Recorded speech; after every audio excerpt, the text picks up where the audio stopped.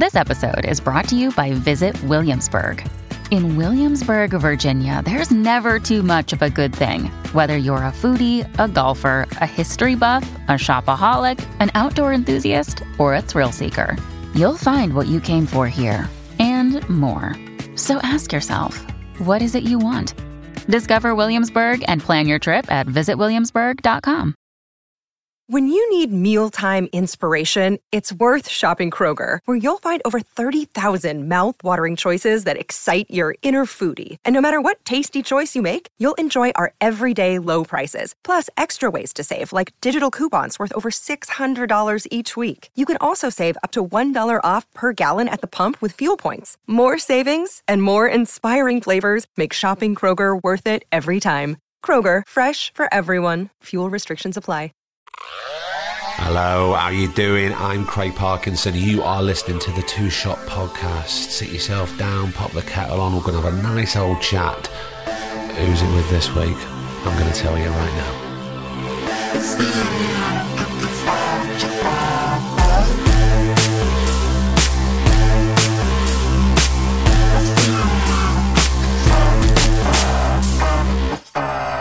How the devil are you? It is Thursday, and a massive thank you to you all for such a phenomenal response to John Sims' episode last week. Even though we're mates and we work together, it's very rare that we get to sit down and turn the spotlight and the focus onto one person for around an hour each week, and that's what we do week in, week out. And this week is no exception, because last week I got a knock on my door and Emma Kenny came round for a cup of tea and a chat. It was fun. I invited her. She didn't just find out where I lived and come on over. It was arranged. And we'd never met before. And I think we got on like a house on fire. It was such a laugh. She's really good company. I really think you're going to enjoy this. Can I say really anymore? Yes, I really, really can. It's currently a half term where I am, and we're just taking a break from learning how to draw manga characters. And it stopped raining, which is good, so now we can go out this afternoon. But if it's raining where you are, then you need to curl up. And after this, I want you to go on All 4, Channel 4 in the UK, and watch a new series called The Curse, which stars our guest today, Emma Kenny, and past guest Tom Davis. And Tom and James DeFrond teamed up with the People Just Do Nothing boys and created this show, and it's very funny. It's really good. Tom, as you know from Murder and Successful, just a brilliant comedian. If you haven't heard his episode, do go back through the seasons and find it. I think Tom's in the first season. And also the link there is also jump onto Laura Checkley, who co-stars him with him in King Gary.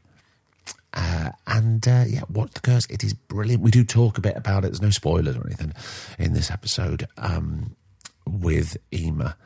But we start off by talking about how I approached Emma, and unbeknownst to me, her husband, the broadcaster Rick Edwards, who will be coming on the podcast in the next couple of weeks. And this is how it started. Enjoy, and I'll see you at the end.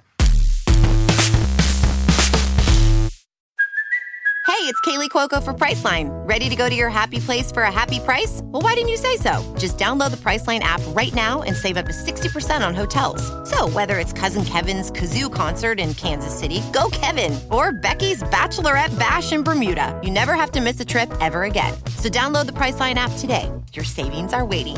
Go to your happy place for a happy price. Go to your happy price, Priceline. Another day is here, and you're ready for it. What to wear? Check. Breakfast, lunch, and dinner? Check. Planning for what's next and how to save for it? That's where Bank of America can help. For your financial to-dos, Bank of America has experts ready to help get you closer to your goals. Get started at one of our local financial centers or 24/7 in our mobile banking app. Find a location near you at bankofamerica.com/talktous. What would you like the power to do? Mobile banking requires downloading the app and is only available for select devices. Message and data rates may apply. Bank of America N.A., member FDIC. Do you know how nice it is to have somebody sort of ring the bell of my house and then come round and record a podcast. But it's been so long because I've been doing everything over via the bloody Zoom or phone. I'm sick of it. Yeah, I know. It's so horrible. I know. But here's the funny thing. So obviously over the years we've been broadening the conversations with different people, you know, not just actors, all sorts of people. And I love broadcasting, I love radio, and I love, you know, people who conduct great interviews because they really listen. Great people on radio really listen. Yeah. And I think you can tell when people aren't listening or they're kind of faking it. Yeah. And I follow Rick Edwards on Twitter and he follows me. So I thought, I really like Rick, and I think that's really interesting about where he's come from to where he is now. Yeah. So I was messaging him saying, oh, look, I know you've just moved to Manchester, because one of my friends was talking about him. I said, oh, well, yeah. So I messaged him and said, would you like to come on the podcast? And he said, yeah, that's great, and let's sort that out. And then when I saw The Curse the other week with my friend Big Tom, and I saw you, and I thought, yeah, she'd be great. So I messaged you. Yeah. Wholly independent. I said to my producer, I've booked this guest, I've got this guest coming up. And he went, oh yeah, those two would be good. You know they're married. I went, no, I didn't know. You're married. I know, but I hadn't done any research at that point, so I wasn't aware at all. So please explain to Rick that I was doing that independently. No, he won't mind. Did he know? Did he know you were coming to do this? Yeah, I told him. He was like, no, it's asked me now too. I was like, well, fine. I thought I was special, but no. Yeah, no. No, you are, but I didn't know. Yeah. It's funny how these things come about. Yeah. So let's talk about London. Let's talk about moving. Yeah. Is this going to be a permanent thing? Well, we're trying to work it out. So Rick, to explain to listeners, Rick is my husband, and he's This is Rick Edwards, by the way. Edwards. He's a presenter, and he got offered a job at 5 Live to do the breakfast show, which is a really big deal. Yeah. It's a big show, and Nikki Campbell did it for 22 years. So it's quite a big change for the channel, and he was really happy to be asked. But we've lived in London for my whole life, for most of his life, and the show's based in Salford. But he said, I'm going to say no, and I just said, I don't think you can. I think it's an amazing opportunity, and he's really good at radio. He kind of has an amazingly broad knowledge about things, so he can kind of go from sport to politics to whatever. So I said, just take it and we'll work it out afterwards. So now we're sort of halfway between both, because I keep getting work down in London and he's been up here. So we're looking for a place up here, and I'm trying to get my head around Manchester, which is, I mean, everyone says it's a great city. It's a great city. Yeah. And also, you can walk a lot of places. Yeah. You know, everywhere. And even in a car, you go, well, it's 10 minutes that way, it's 10 minutes the other way. Yeah.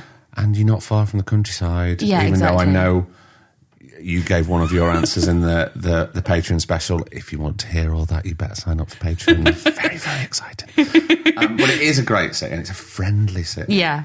And it's got a lot going on. I wrote a list of restaurants to try, and there was 67 on that list. I was like, oh, okay, this is like, there's a lot of great restaurants, shops, stuff going on. E. McKenna, you've come to the right place. I'm the right person to talk to about food and restaurants.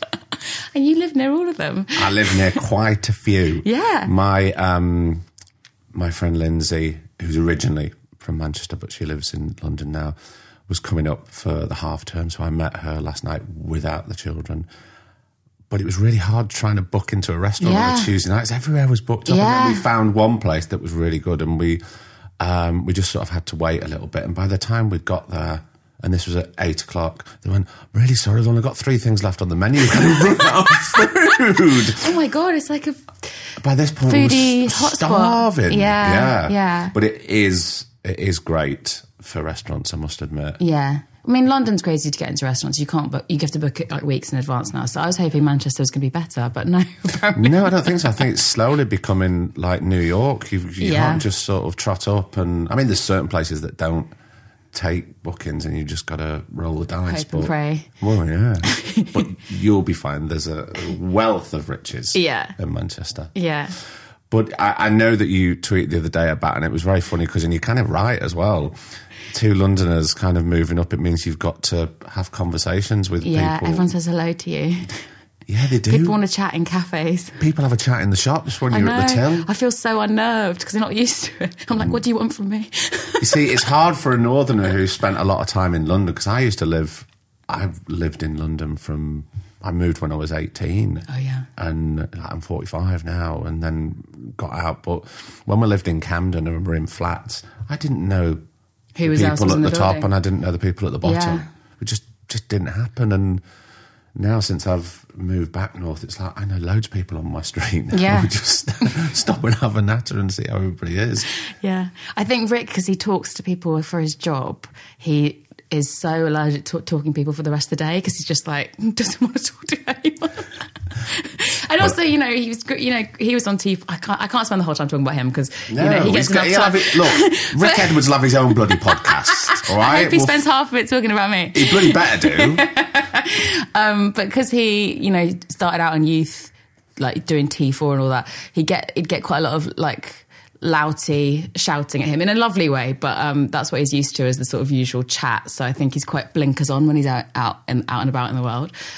So yeah, it's probably worse outside of London. So that's a whole new experience. But we'll get used to it. Of course you'll get used to it. But let's talk about London. Should we talk about growing up? Yeah, sure. Because Haringey is quite vast. Yeah. So we need to sort of pinpoint whereabouts. So I grew up in North London, Yeah. around sort of like my family had my grandpa came over from Ireland with 4 of his brothers. Whereabouts in Ireland? The West, Roscommon. Oh, right, okay. And they had a building company in North London, this sort of like big Irish building community.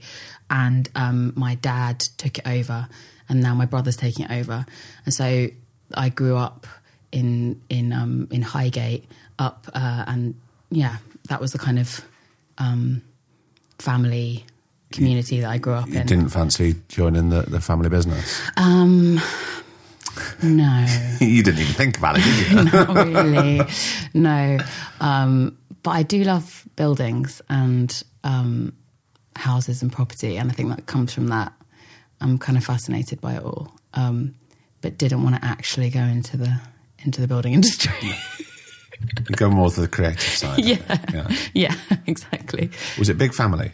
Yeah, I'm one of 4. Right. And then my grandpa was one of 8, and the other one was one of 9, and so that kind of, my dad was one of 3, my mum was one of 4. So like, there's a lot of cousins and uncles and aunties floating around. So when there's a family get together, it's a big do. Yeah. Your wedding must have been huge. It was actually. I had 50 family actually, which was actually quite low, and like 10 friends at the ceremony, and Rick had like 10 family and 50 friends. And that's just because of our backgrounds being slightly different. How was school, Emma? School was... I hated school, actually. Really? Yeah. Why? I went to a girls' school that was really competitive and really intense. And I was quite creative, and it was quite an academic school. And Was there no outlet for your creativity? I basically used to do tons of youth theatre, and I got an agent when I was 16. Did you? Yeah, and I kind of did lots of that when I was a teenager, and I just didn't really turn up for school very much. Go where you wanted. I'm with you on this. Yeah. And my friends hated it because I was I was quite patchy and turning up, and my teachers hated it. My parents were unbelievably laissez-faire. They kind of didn't really mind as long as I was happy, and I was quite happy, so I'd be going off to auditions, and yeah. So you knew what you wanted to pursue at quite an early age? I think so, yeah. It was definitely always going to be creative, and acting, it felt, I think I did know. I'm trying to pretend like there was a journey. I did know. No, From I very think young. it's so... I mean, it's not that common to know what you want to do at 14, 15 or 16 so early on. Yeah. Like my son is turning 11 this year, and he always has a top 3 of things that he wants to do, and they keep shifting. But I know some people in their late 30s and early 40s who go, I mean, I haven't found it. Yeah, I haven't found it. Yeah. And sometimes I consider, people in our profession like really lucky. Yeah. Even though other people who do quote unquote normal jobs or a 9 to 5 Monday to Friday, Yeah. a structured Yeah. job, would look at what we do and go, Oh my God, I know. how could you? I know. How could you possibly throw yourself out and just be at the hands of somebody who's going to open the door or close it to you? I know. And the lifestyle, like when someone says, can you be at my wedding on this day? And you're like, yeah, in theory I can be there. And then, but you have no idea what you're going to be doing.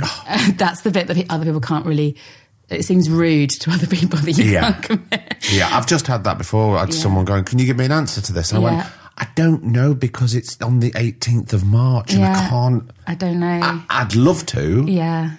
But sometimes you just have to go, you might as well just fill the space with somebody who can definitely make it. Yeah, if you need me to definitely be there, like I can't tell you until, literally the day before maybe. But I think it is really healthy and vital to block time off and go, no, I'm going away. Yeah. I'm taking that time off. I'm taking that week or 10 days off. Yeah. And we're going on holiday. No, I don't want to, like, I've got half term next week and I've got my little boy with me all week. And I've said, I can't read anything. I can't do anything. Yeah. So just block it out. Yeah. Yeah. I think that's great. And I found myself, I think I'm a bit workaholic-y, and I found myself getting really depressed in August and December every year. And I realised it was because work really slows down, because like everyone leaves the office and goes on their holidays, so you don't get the same amount of auditions or like writing meetings or whatever. And I just realised I need to do something then. I need to block it off and go, no, I'm not going to wait around just waiting for the phone. I need to go and do whatever and actually take time for life, because otherwise I'll just be sitting around sad, and I'm not going to miss anything that big. It's better to be... No, but it's good for your mind and your heart to be doing something, even if it is a world away from your job. Yeah. To be getting up and doing something instead of waiting around for a fucking email to ping and go, inevitably you're going to be disappointed when the script comes, because you go, oh, they want me to do that again today. Oh, great, brilliant. Exactly. We'll get on to acting in a bit, obviously, because there's loads I want to unpack. But I really want to talk about writing first. Yeah, definitely. When did that start? So... And also, why did it start? So I think now... there's loads of reasons why, I think. I think I would have ended up doing it eventually. Right. But there are a couple of catalysts. I was acting since I was a teenager, and I loved it, but I found, as many actors do, a lot of it really frustrating. The lifestyle part of it, of that I didn't have any control over what parts I was going to go up for, what parts I was going to be seen for, what I was getting. Did you find that frustrating even in the teens and late teens? So much. Right. Because at that particular time, it was like 2007 to 2010 or something. I was a teenage girl, and it's so weird to think now, but so many of the parts were sort of semi-naked. I mean, really? Yeah. And none of the actors that I knew, the guys, were having to do as much of that. And every actress I know who was kind of like, was having to do a sex scene or something. I mean, the first job I did I was 16, 17, had a really big sex scene in it and a topless scene. And so I was in at the deep end straight away. Wow. And I bet back then, I mean, you're only early 30s now, aren't you? So it's not that long ago. It's not that long ago. But I bet there wasn't in place, as there is now, like an intimacy coordinator, was there? No, not They've at all. only just come in. Yeah. And I don't mind doing that stuff, actually. I mean, I mind it less now, because I'm just older and wiser and know what I'm doing. But at that point, I was terrified, and I felt like I had to do it, or I wasn't getting the job. That's not a nice position to be in. No. At such a young age. Yeah. But I actually, just to go into this quickly, I had the most amazing first AD on the first job I did, I had this big sex scene, and I barely had sex in real life at that point, but that sort of teenage fumbling. Yeah. And it was this like 35-year-old sort of supporting artist guy, and I had to get on top of him on a chair in a tattoo parlour and like basically just sort of ride him. And there was an amazing first AD called Lydia, who saw me standing at the sort of corner of the tattoo parlour, basically shaking, kind of terrified. And she said, "Okay, everyone, Emma's not going to do the rehearsal, I'm going to do the rehearsal." And so Lydia got on top in her like North Face and her boots and her jeans on top of this sporting artist. I said, do you mind if I just do this? And he went, yeah, no worries. And just sort of cowgirl rode him, like screaming in front of the whole crew. And all the crew laughed so much and all the tension was broken.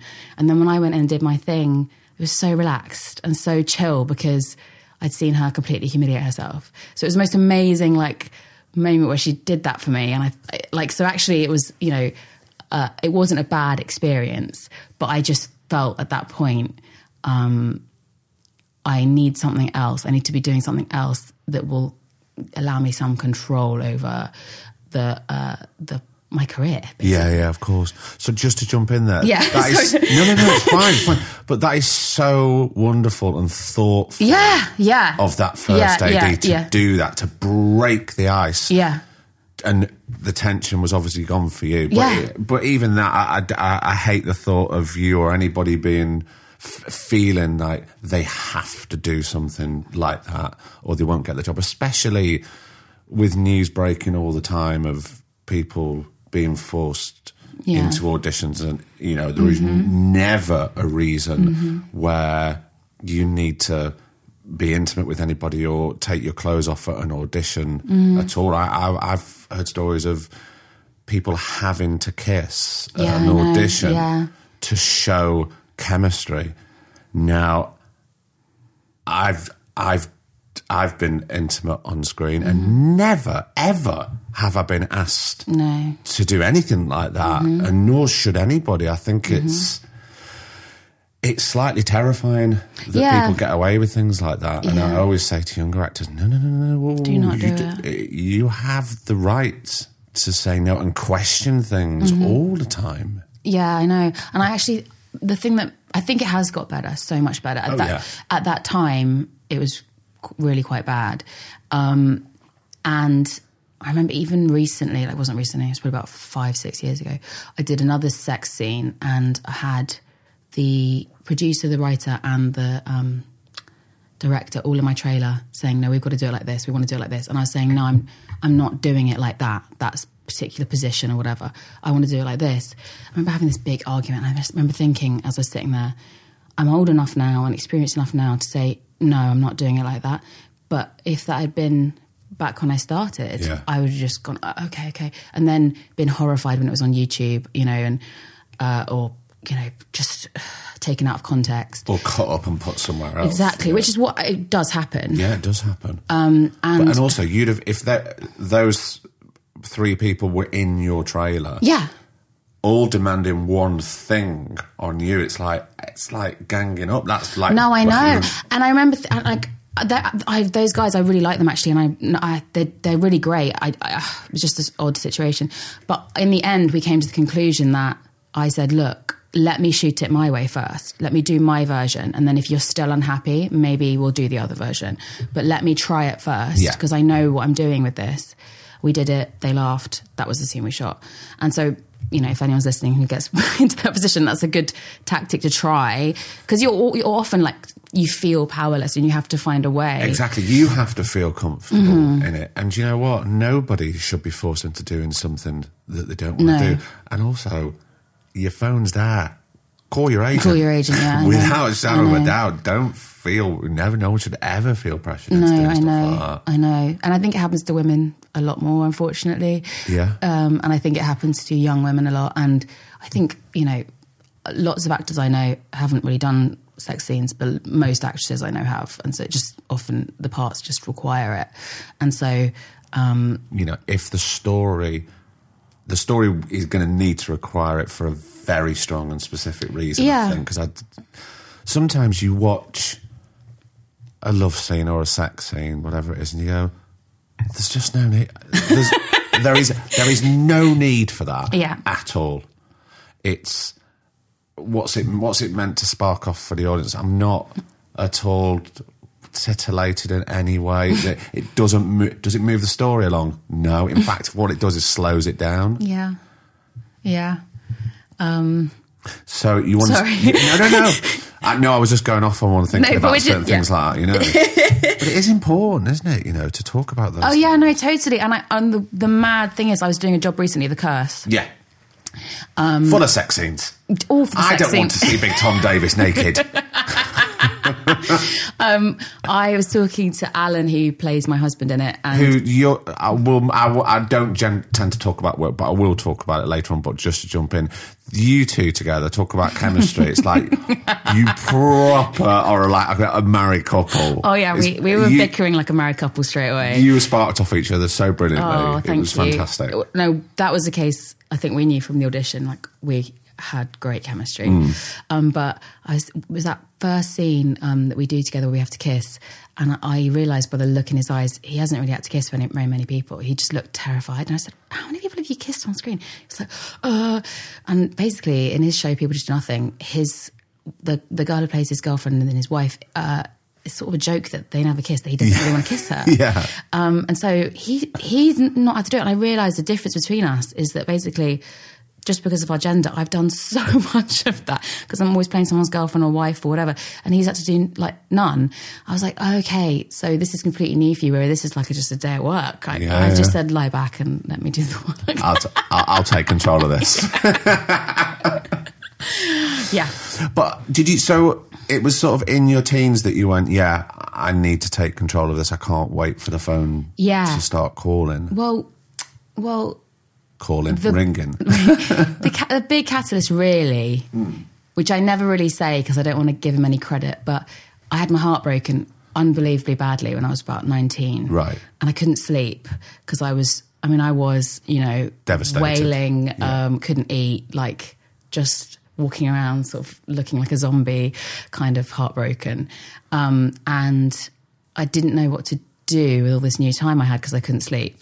And I, one day, just in the middle of the night, decided I'm just going to start writing something because I have to do something to stop thinking about him. And I wrote a whole script, and it was terrible, but it was the script. I was like looking at it thinking like, oh, that's a whole thing that I've done. And that was the beginning, really. So I hate giving him credit for doing anything good in my life. But I love the idea that something horrible can happen to you and you can turn it into something good for yourself. Yeah. That's the perfect ending, isn't it? Yeah. Through heartbreak. Yeah. Comes scripts. But also, certain writers always say, just carry on writing. Inevitably, it's not going to be great the first time, but get it done, get it finished. Yeah. Oh, that's what I always say to anyone. Yeah. And so were you sort of self-taught with your writing, or did you seek out to sort of gain more knowledge?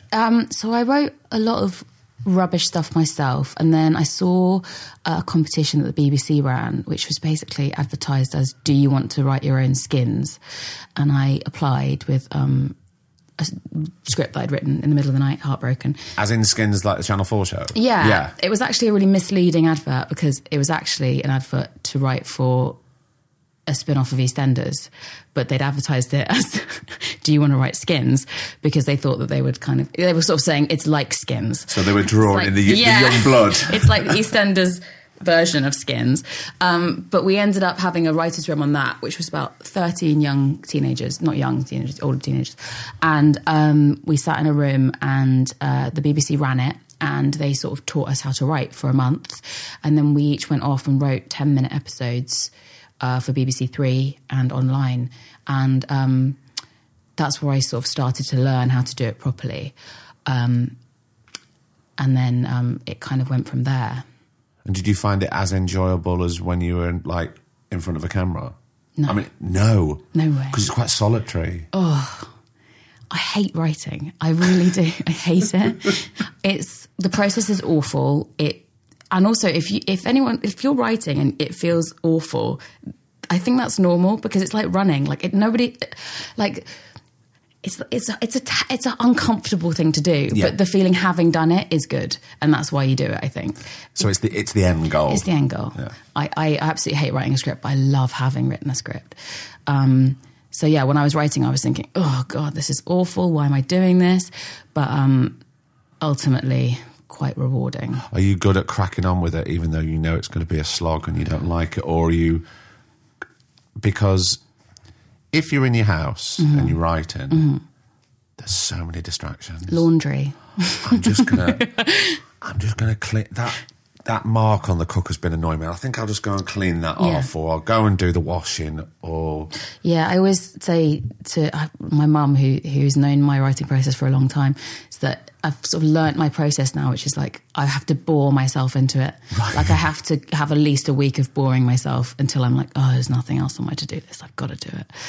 But I used to be terrible. I used to be terrible at cracking on. I used to leave it genuinely, night before, kind of stay up all night. I think I remember one time I was writing an episode of Holby City and I stayed up for 3 days. I didn't go to sleep. Oh my God, that's like cramming for exams. Which was all I'd ever known. So I just did it as like I was sort of, preparing for an A-level, rather than kind of any actual proper process. And I didn't go to university or anything, so I didn't ever write a dissertation. I just kind of ambled into this career and kind of tried to work out how to do it. And at the beginning, it was honestly just drink loads of Diet Coke, stay up for nights on end, and write these scripts that were slightly manic. And now I've cracked it. Now I'm like, you know what? You can just start a bit earlier and then you can sleep. Yeah, I mean, I'd say sleep's important. Yeah, but I was writing. I was 21. I didn't really know how to live my life properly yet. So at that point, it seemed like a completely fine thing to do, just spend 3 days manically writing. And also at 21, you can do that. Yeah, exactly. I mean, you don't even look any worse afterwards. In some respects, probably look better. Yeah. Are you more structured now? Yeah. So say if you've got something to deliver, are you quite sort of... Because I know some writers that get up at like 6, so everything's very peaceful, even outside, and they know that they've got till 9 and they can do that, then they might have breaks. What are you like? I think writing in the morning is better. I think I tried... I was a bit nocturnal for a while and it didn't work for me. I think if you get up and crack on, at least you get something done in the day. But there's no right... I don't have a real sort of kind of structure. It's just, there's the deadline. How long do I need before? What's realistic without sending myself crazy? So it's not like a wake up in 6, but it's just like a kind of cancel everything I can cancel this few weeks. Let's crack on with it. And you're quite disciplined. Like, because I know some people that take themselves off. Some people have like a shed at the back of the garden and they don't have any internet. Oh, God. Just in case they can I'm just going to have a look here for 10 minutes. 10 minutes turns into an hour. Yeah. And I've got the internet. I've got a really nice space for it. I after years of genuinely writing in bed or writing on the sofa or writing, in a trailer or writing in a car, I realised it would be a better thing to have a nice desk. So I kind of created a space for it. And my writing is so much better because I actually want to sit down and do it there. Yeah. Although some people do like writing in bed. I know. I think, I still probably could go back to that eventually. Like, I just fall asleep. It's just too comfy. That's the thing, it's too comfy, exactly. And also, I think when I was, now I'm kind of written a whole show and stuff, you get to the point where the writing is so relentless that you have to separate the writing off from the rest of your life. And it was a bit like that in lockdown as well, when it's like, if you are constantly chewing on something and tapping away at your laptop, you have to put that into a physical space away from bed and your sofa, otherwise you will just only do that. And I would wake up in the middle of the night thinking about that and like reach for my laptop, and that I felt like that was unhealthy. Not as unhealthy as a Diet Coke and staying up for 3 days, but still kind of not great. No, not at all. But it's as unhealthy as not saying no to jobs and not giving yourself that time off. Yeah. And constantly go, no, I have to work, otherwise it's all going to stop. It's not going to all stop. No. It's going to carry on and you just fit back into it 100%. when you need to. But, it's easier said than done. And I suppose it's a bit age, with age and a bit more experience. time, experience and knowledge. Wisdom. Isn't it? Yeah. Well, I won't go so far as to say wisdom. so I mean, not for me anyway. So after within the EastEnders spin-off writing room, had you looked and sort of seeked out a writing agent at that point? Or I once we kind of I had work that was going to be on TV because we had these like 10 minutes episodes. I asked my acting agency, I said, I don't know where to start with this. How do I get a writing agent? And they luckily had a sort of young agent who was taking on a few clients, and she read my stuff and she took me on, and she was kind of starting out in the same way that I was, and it was a really great match. Just so lucky within their literary department. Right, brilliant.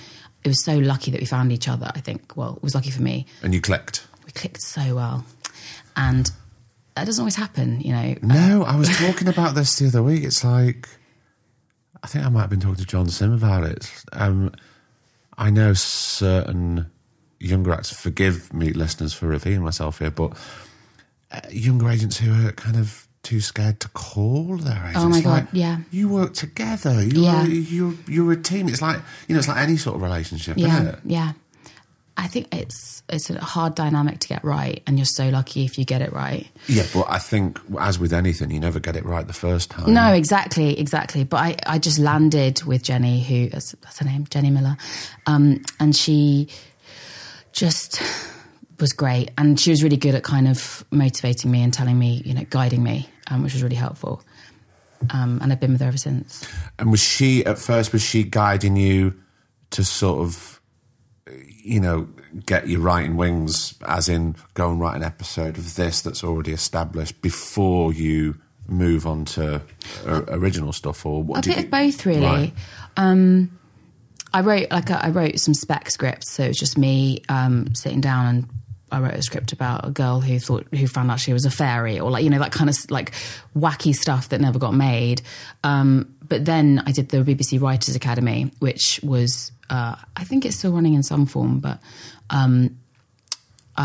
they sort of, John Yorke kind of trains you for 3 months, and you get paid like it's a job to go and be trained, which was amazing. Yeah, that is great. And then you got given an episode of Casualty, an episode of EastEnders, an episode of Doctors, an episode of Holby. So it was like this amazing kind of, it was my university really, that these kind of BBC things that they run and have run.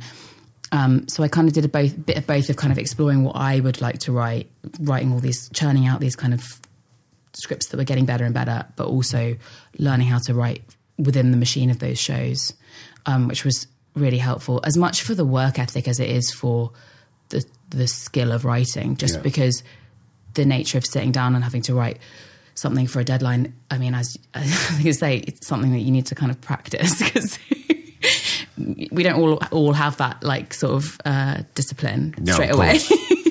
And you don't want to keep people waiting. No, it's so stressful. You know, it takes a couple of weeks to get a bad reputation and about 2 years to sort of get back to it, really. Yeah.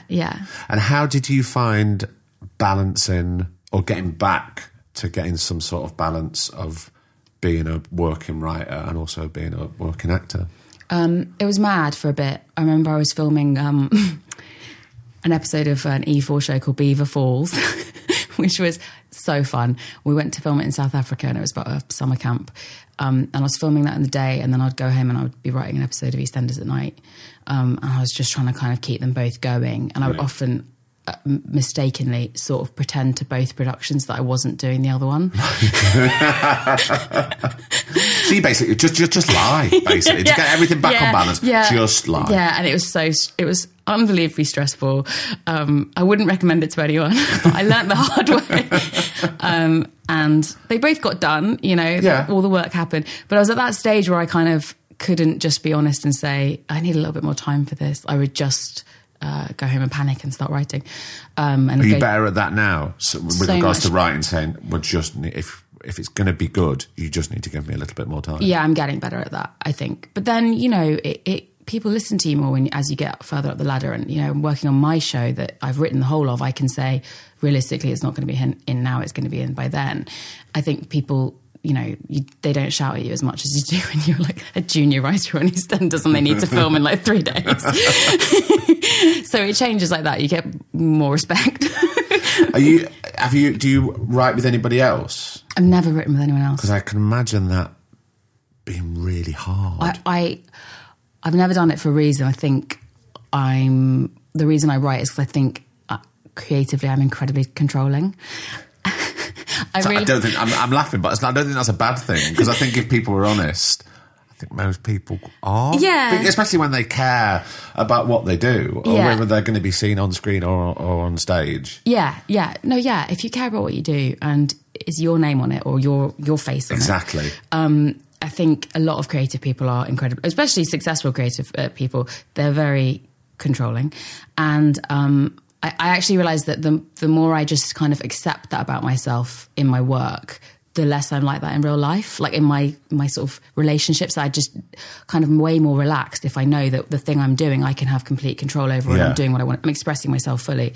So I kind of just owning the controlling nature now. And it's like, it's actually a good thing. And you kind of, I realise that you want to be led when you're creating a show by somebody who knows exactly what they want and they can tell you clearly, this is what we're doing. In fact, that actually makes everyone else relax because you don't have to kind of work out what the project is really about, or so I kind of just embraced my perfectionist controlling nature. Has one ever overtook the other, as in, well, I think I'm just going to focus on writing and leave, and vice versa? Or have you ever thought, do you know what, I don't think I'm going to do acting anymore, I'm just going to focus on the writing? I have never got to that point. I think I would be really unhappy if I was just writing because of the unhappiness of the process. And also, probably, obviously, from what I'm getting, the love of both. Oh, yeah. And I love the process of acting much more than I love the process of writing. Just the rewards of writing are great because you have these things that you've created. But the actual process is really, really grueling. And the process of acting is, I find, joyful and just fun and challenging in a much more exciting way. Whereas writing is challenging in just a really hard way. Are you good at switching your writer's head off when you're acting?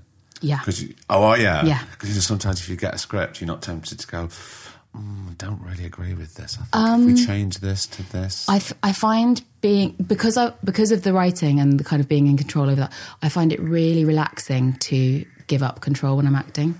I love the process of being like, this is their show, they've written it, they're producing it, I don't have to do anything, I just have to turn up as this character. And serve the script. Yeah. Yeah. And I think, weirdly, you work with other actors who are not like that, and I think they want to have more influence on the script because they maybe don't have the outlet of something else, so they can get intense about that, and I understand that, but I often kind of I just let it go. I'm just going to give you what this character needs. I think it's really important because there's so many people on a set who are doing their job. You don't think for 1 second to go over and discuss why you think that light should be shifted to the left. Do you know what I mean? Yeah. So it's like, unless there's a challenge or you think you need to talk about the script, probably just leave it well alone and focus on what you're doing. Yeah, and I worked with an actor the other day. She was so good. And she said, there was another actor who was kind of complaining about basically not having enough lines.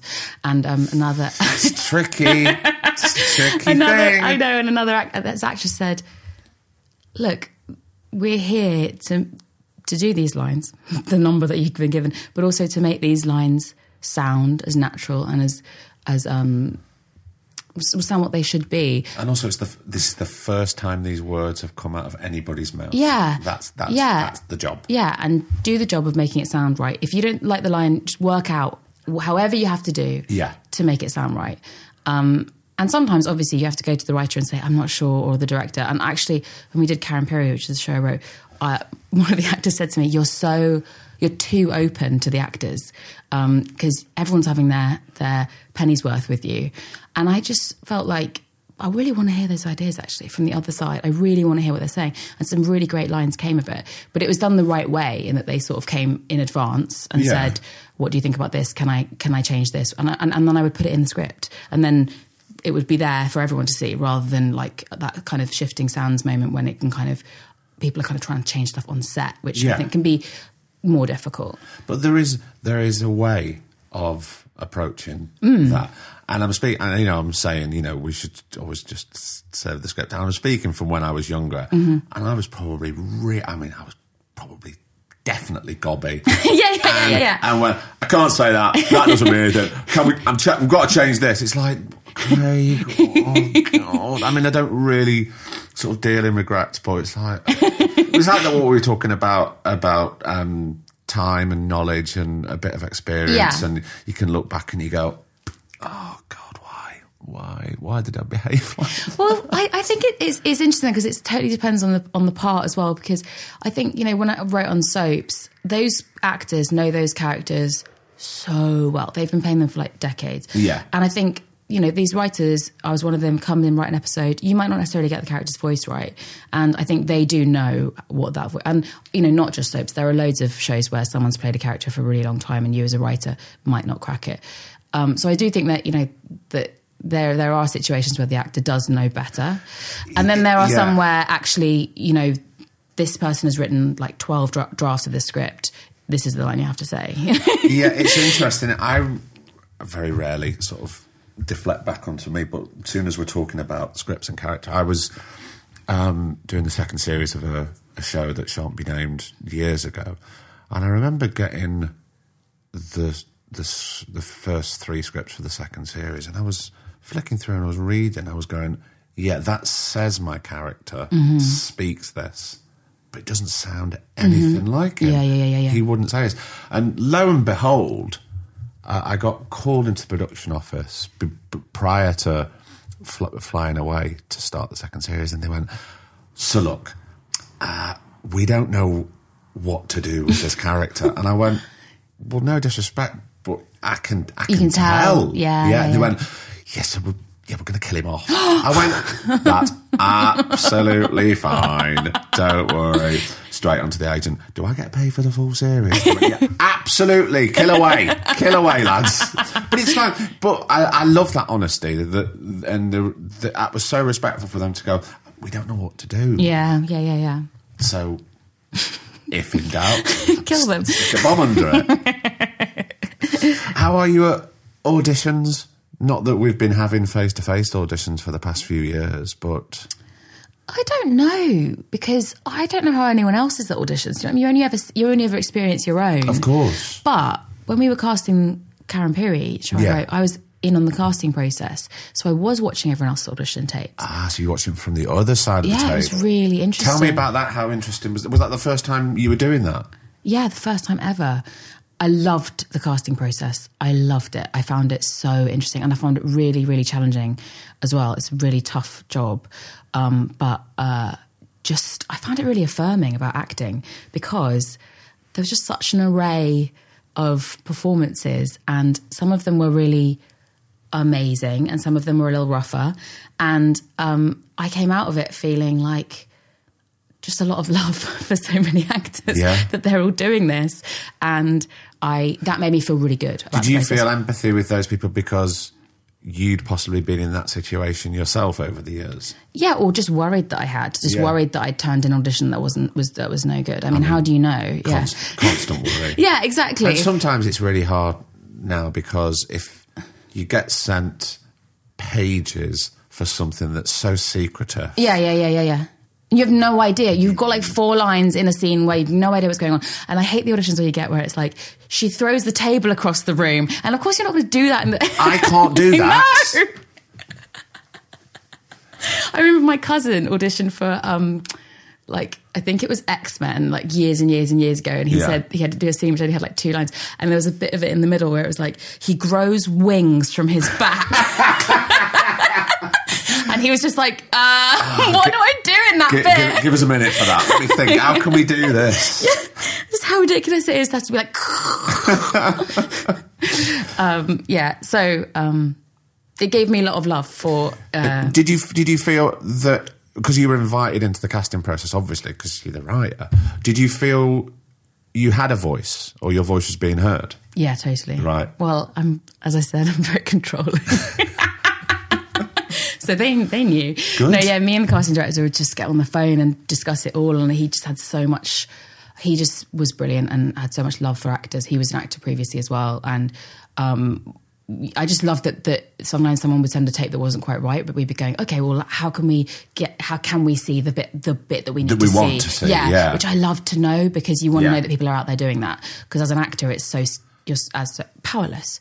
And actually, I think there are lots of people on the other side of the camera who are like really encouraging and wanting to find the right part of that person, not just the right person, you know.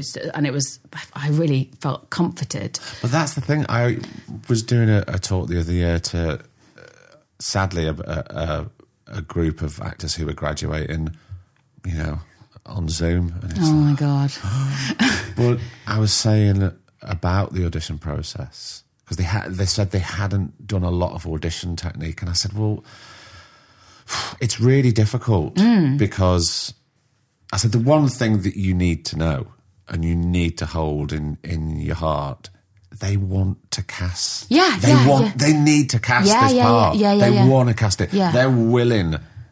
They're willing you to be good. Yeah. And it's so weird that like you when you're young particularly, you don't think that. You think that they're ready to kick you out. And, when actually they really need the right person for this, and they're really looking. And that's how I felt. I was like going to sleep at night, staring at the ceiling, like, where is this character? Where, you know, when are we going to get a tape? And we always found them. It was just. Did anybody come in and completely blow you away, but you hadn't thought that the character was like that at all? They kind of interpreted it completely differently and changed your mind by it? There was a process with one of the characters, which after I'd seen a particular audition tape, he didn't actually end up doing it, he took another job, but he did such a reading of it that changed the character in the script from then on, because it was so brilliant.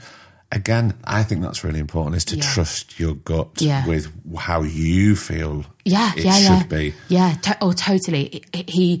This character was really laddie in the way that I'd written it, and quite a bit sexist.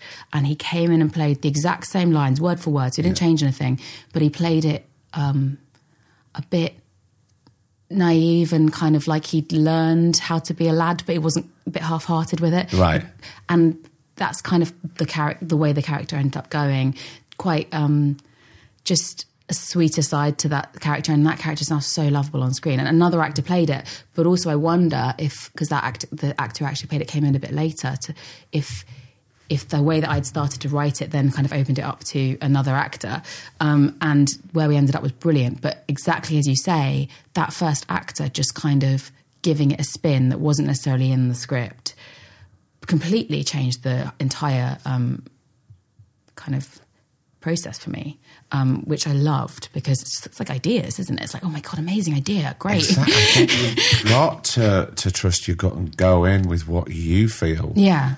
And if it's not someone's taste, then that's okay, but at least you can walk out of there with your head held high and go, no, I did my interpretation and I think it's that good. Not in an arrogant or a cocky way. No, yeah. But in, just have a bit of self-belief. But also, so many times we'd see someone and they'd do a great performance that wasn't right for the character, and they would get cast in something else in the show because we had another character who they would be better suited for, but they were just so good and gave such a great take on the character that we'd be like, we've got to cast them as something. Like, what else do we have that we can do? So I always think whenever I get an audition, I think I'm not quite right for this, but I'm just going to go in and give my version and do the best. Yeah, could possibly, because they might see me for something. They might think, oh, she's not this, but she's something else. But also, it's that thing about, even if you don't get a job, maybe a month later you get a call from that same casting director, and it's because you did a great job, even though you didn't get it. Yeah,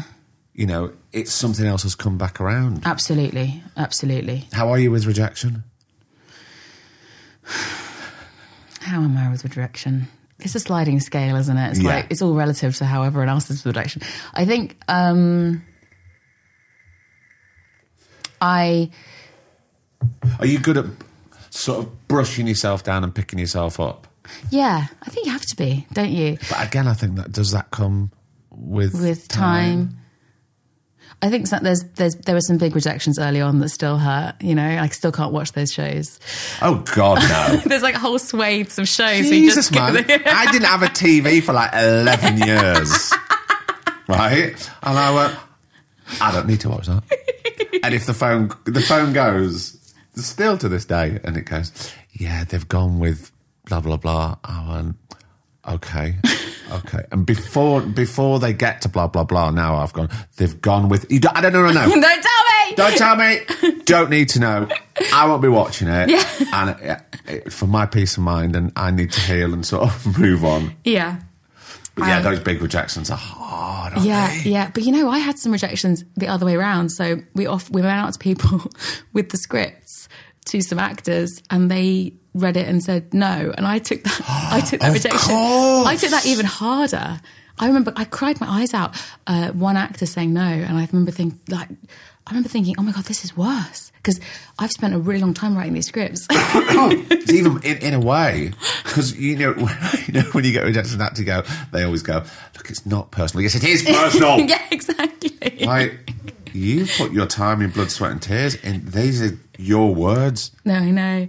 Fuck, that is personal, isn't it? Yeah. But I also realised that I did the recall for The Curse, and I remember Alan, I was sitting opposite him and I did this sort of seduction scene with him, and I remember he looked at me and went, that was sick. And I remember thinking, Emma, remember this when you go home, because you're going to go home and beat yourself up that you weren't good enough. Yeah, because you're going to think about all the bad things. All of the bad things, and all the bits where you were nervous. Why did I ... Yeah, and I remember thinking, remember this. He's saying this, that's sick. I went home and I cried because I thought I'd messed it up. And I was thinking, what is wrong with me? Look, nothing wrong with you, because there is a list and a line as long as you can imagine. Because you know, but it's so hard to put that into perspective when you're feeling that. You're going, everybody's feeling that. Yeah. But no, I feel like I've really fucked it up. Yeah, I know. And for the whole weekend, I was really gutted because I thought I could have been better in this part. I'm right for this. And then the next week I found out I'd got it, and I was like, what? My brain is eating itself. It just wants to believe I've messed it up for some reason, and I'm looking for evidence everywhere. Oh yeah, and you're finding it, and sometimes it doesn't. You know, like those memories from the past when you were younger. Then you speak to somebody else, and they go, yeah, sorry, that didn't happen like that. Yeah. But in your mind, you go, oh no, it definitely did. Yeah. It's the same when you're thinking about all the bad things. I know. And then whenever I have those feelings, because I have the exact same feelings as well. Yeah. Like, I'm sort of texting my agent, or I'll email, go, yeah, I mean, can you just double check and make sure that because I think I said something, I wouldn't want them to take it the wrong way. I'm constantly worrying. I know. And just before I'd gone into the audition, they were all like raucously laughing. I think another girl in the room, and I remember thinking, oh God, that's so hard to walk into the Lions Den like going, funny, what's he? I know.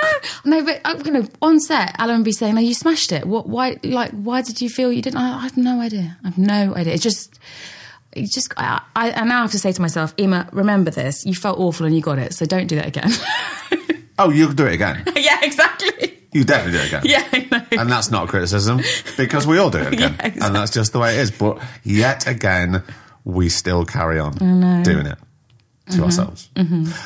We touched on it there. I want to kind of end, as I say, I don't talk about jobs, but because you're on, and because Big Tom's a friend, and because it's such a cracking series that I want people to hear it. Whenever anybody emails me and goes, oh, can we come on and talk about such and such? I went, well, no, because it's not that type of podcast. And there's plenty of other podcasts. Oh, yeah. Plenty of other shows that you can go on and sell your wares. This isn't that. Mm-hmm. But how was it for you when you got that script from these lads? Because they're all quite raucous, and they're all very different comedy styles that's come together. So you've got the People Just Do Nothing boys, and then you've got Tom and James, who are very different in style, but it just gels and it all works together. Yeah. Well, I think they work really similarly, so they do loads of improv. Yeah, I mean, which was, I've done enough improv, so like in my life, that I was ready for it, but it was absolutely terrifying with those boys, because they've just been working together for so long and they're all mates. Yeah. And also, it's a group of guys, and I was the only girl in there, and it was like we were a gang, and I kind of had to go from 0 to 100 in terms of confidence really quickly, because I just knew if I didn't try and chip in early, I was going to struggle. I had to like get in there and kind of just say what I thought the character would say. But also, she's such a strong character. Oh, thank you. she's cleverer than all of them everyone. put together. Yeah. You know, in a way, she's kind of the mastermind. Yeah, of everything. totally. But that was a challenge in itself because a lot of their comedy comes from being the idiots. Like, they are all stupid. I mean, the idiot is always funny. Exactly. And she's not an idiot. So trying to find the comedy with her was really difficult because she's always the smartest one in the room. And so when everyone else is sort of playing the fool, how do you get her, how do you give her, you know, how do you find the comedy with her? And it just turns out she has to just be sort of quick and smart and kind of shut up, you know, like that's her attitude. It was and she's quite dry as well, especially when she's dealing with exactly the idiots. It's kind of cutting through. That's the kind of attitude of her. But they didn't know who was going to play it, obviously, so they didn't write it for anyone in the way that they wrote those characters for themselves. Yeah. So there was a kind of element of like trying to find her in the rehearsal process and then on set as well. Did you have a lot of rehearsal time? Yeah, we did a couple of days sitting with the boys. Which again, you know, even if you only had a couple of days, that's still unusual. Oh yeah, totally. For telly. Yeah, it was amazing. I mean, they were kind of working on the scripts as we went, so they were kind of polishing it up and making sure it all worked. But it was also a really good time for me to get to know those boys because it's basically like being the new kid at school. You're walking into like a group of mates. It's not just... They're already established. Yeah. But they were so brilliant. They were so nice to me and so funny. And like we said before, me and Alan, I think, just really clicked immediately. I mean, for anybody that's seen it, do watch it. But as I said before, you can really tell the chemistry between you two. You are like an old married couple who run a cafe. Yeah, and I remember like a couple of the boys weren't in the scenes that we were in, and so we had like a week in the cafe with just me and him, where we really, really got on and gelled. And by the time all the other boys came back, we were like really arguing with each other in between takes. And everyone was like, oh my God, what's happened? It's like they've actually got married. Yeah. But an enjoyable process, an absolutely dream of a job. Dream of a job. I mean, I just laughed for 8 weeks. But isn't it interesting when you think, you do a dream of a job, and then you think, nothing like that is ever going to come round again. But it does. In a different guise. Completely. Yeah. Well, I kind of took comfort from it because I'd just finished filming something that I'd written, which had been magical but unbelievably hard from a creative perspective because I was responsible for everything. And out of nowhere, this job came along. And, you know, I remember sitting on set and being like, I had no idea this was going to happen this year. This is the most amazing experience I'm having, and we're making such a great show. And who knows what's around the corner? No one really knows with our jobs, and that's the magic of it. You don't know if you can go to your best friend's wedding next year because you don't know it that far in advance. But you have no idea what job might happen as well, and that's kind of, I think, why we all do it, because anything could change at any moment, and suddenly you're sitting there in a cafe improvising for hours about the stupidest stuff, thinking, I get paid for this. And that's why we keep doing it, because it's so fucking exciting. Yeah, exactly. Uma Kenny, thank you so much. This has been amazing. Oh, thank you so much for having me.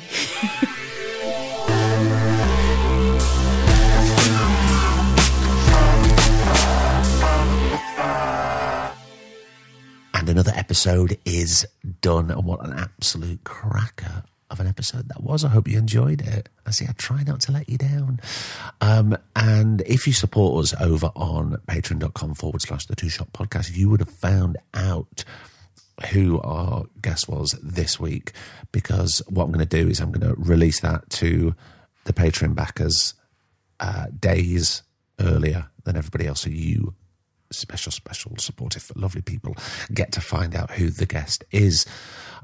Also, over on Patreon, there is more audio of today's episode with a special Q&A episode with Uma Kenny that didn't go out on the live feed. That's just for the people who support us. And if you want to support us, you can over on patreon.com/Two Shot Podcast. And that's it for this week. I've got to go because we've got more busy half-term plans to deal with, as you can hear in the background. Who is next week's guest? Yeah, I don't know yet. I haven't worked it out. But I will do. Bear with me. Okay? Great. Until next week, I've been Craig Parkinson. He's been producer Griff. And this has been the Half-Term Podcast. Take care. I'll see you next week. The Two Shot Podcast is presented by me, Craig Parkinson, recorded and produced by Thomas Griffin for Splicing Block. Our brilliant music, is courtesy of Then Thickens. Cheers.